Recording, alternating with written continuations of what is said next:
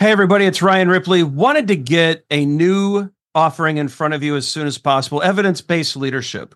And so, as you all know, Todd Miller, myself, and Will Seeley, we're big on evidence-based management. We want to apply it to the leadership space. We all know that modern managers face complex challenges every day. You're juggling a lot of needs, your direct reports, your stakeholders, your customers, they all need constant attention. What we want to do is help you manage that. We want you to use information and data to make good decisions around all of these areas so that we're delivering the right thing at the right time for the right customer. And we know that we're doing that because we're using data and evidence to validate all the things that we're doing. And not only that, we're not just looking at value, but we're looking at our capabilities as an organization. Can we deliver on time? Can we innovate effectively? Do we have too much tech debt? Do we have too many things in process? Are we unable to deliver when the market demands that we do? We look at all of these things with evidence-based management. We merge that into a leadership mindset and lens, and we enable you to make new and better decisions repeatedly based off of the data that you're collecting within your organization. It's exciting stuff. We hope you can join us. Visit agileforhumans.com/EBL course. Join us in one of these offerings. We think you're going to love it. Hope you can join us. Use Agile for Humans, the number 4, to take another 15% off of this course. And we can't wait to see you there.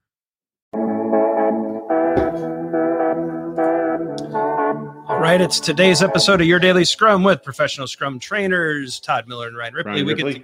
What? We get together each and every day. Try to help you get better at Scrum each and every day. I think we're a little slap happy. It's been a long week of training. Wrapped up a bunch of classes this week, but it's been good. Lots of learning, lots of happy students, lots of good questions. Todd, questions come up in our comment section, and it also came up in a class this week. I think it's a common issue. It's one I'm surprised we haven't talked about this before. When do you split a Scrum team? Yeah, this is interesting. You know what else? What other questions we get asked a lot that I think relates to this, Ryan, is what if my team is working on multiple projects at the same time? Yeah, kind of another very similar thing there, right? That could be a case for it. My brain immediately goes to a weird place. I start thinking about self-management. And so when does a Scrum team split? When the team decides it's the best way to optimize the chances of meeting a sprint goal each and every sprint. That's kind of where brain... A single sprint goal. Yeah. It's kind of where my brain drifted to, Todd. How about yours? Yeah. I think that's why I kind of brought up that multiple project thing, because we get people asking us a lot, how is it possible to have a single sprint goal? I don't understand how that's possible. They'll ask that, and they'll say, well, my team's working on multiple things. And so we have a lot of ands, commas, run-on sentences, the things that you and I say all the time that they shouldn't have. Maybe you're not working with a team.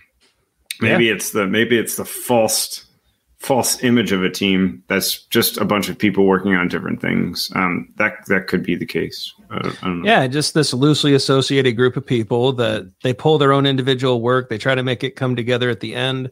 Yeah, maybe you don't have a team. Maybe splitting your team isn't the problem. Maybe multiple projects. Well, that's probably a problem no matter what. But this idea of split could be interesting. Let's say, Todd, that we're in a healthy Scrum situation. And the team is genuinely working well together. We've got, let's say, 10 people on it. Let's say 12. We've grown to 12 people, including the Scrum Master and product owner. And it's kind of getting hard for the developers to stay coordinated. And, let's say the product owner suspects it might be time to split. Maybe the Scrum Master's on board. Maybe she isn't. Who makes that call? Like, when would you say, yes, this is a really good thing to do? Does that framing make sense? Yeah, I keep, my brain just keeps going back to, I think we might have found an indicator here, Ryan. I think we might have found an indicator in the sprint goal.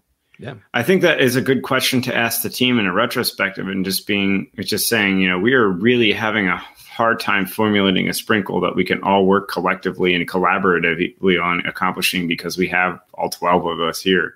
Would it make sense to have another team that's working on a different sprint goal that's contributing to the product goal?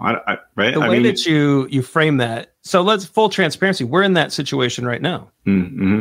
So we're working on a very large Scrum team, and there are two competing ideas.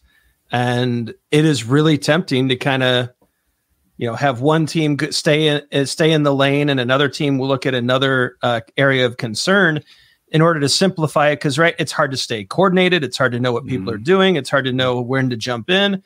And so maybe, Todd, I like that. The indicator would be I think the sprint goal could be a really good heuristic that could help us decide maybe it is time to split. Can you just clearly again, how would that sprint goal help us know when it's time to split, Todd?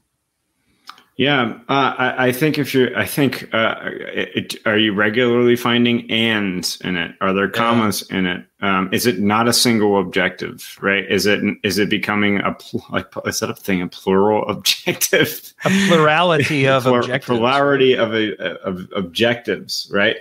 And does the team have a really difficult time collectively working on it together? Yeah. And is there a lot of waiting, those kinds of things? I think that if we start to look at that might give us some indicators. But that may not be true. I want to be careful with that, because that could just mean that you have too much work in progress. So, or your team's not really good at crafting good sprint goals. Yeah, that could be it too. So. Other symptoms there. I'll tell you what, though, when I would not split a team, Todd, I do have a definitive. Far too many times you and I, we've seen over the past 15, 20 years where we'll get this Scrum team stood up and they're doing great. They're delivering increments. Stakeholders are happy. Let's say there's 9 or 10 people on this team, and someone will show up and say, hey, we got 10 people that know Scrum really well. Let's build 10 teams around each person. Let's build a team around each person. That's how we'll scale. And I've watched split and seed model, and it's horrible. Why would every time I see this, I ask the executive who initiated it, why would you slaughter a unicorn? Why would you kill such a beautiful creature? You've got a Scrum team that's working well together. They're genuinely enjoying the work. It's joyful work. They're delivering. It's high quality. The customer's happy. Preserve that team, right? Yeah. Don't the split and seed method, as you mentioned. No. And I would admit to you that I've tried that before. I have too. It doesn't work. I've tried it before. It doesn't work. And then you start to fall into this let's just develop our best practices for how Scrum looks here, right? Give me the playbook, Todd. Right. Well, those teams just take all those practices and put them here, and you'll be just as successful as you were there. That's not how it works when you're working in complex domain work. Yeah, I like your heuristic, driven by a sprint goal. Team involved directly in the decision. If it enhances our ability to deliver, I think those are the things that we look at. Yeah. How about all of you? Let us know in the comments. When have you split a team and it worked out well? Maybe you've split a team and it didn't work out so well. Let us know in the comments. Let us know what your follow-up questions are. Like and subscribe so you never miss a video. Check out our socials. There's a lot going on there. The description, the section there under the video has everything to know about our book. The classes that Todd and I teach, you should check those out as well. For Todd, I'm Ryan. Go forward, do some great Scrum things. Don't split up those teams. If you did split up those teams and it was a mistake, undo it. And let us know how that works out. And we'll see you tomorrow. Hey, it's Ryan. If you're enjoying this show and want to take a deeper dive into Scrum with me and Todd, check out agileforhumans.com/training. Be sure to also look at the show notes to subscribe to our newsletter, get a copy of our book, Fixing Your Scrum, and learn more about working with us at Agile for Humans. Thanks for listening, and Scrum on.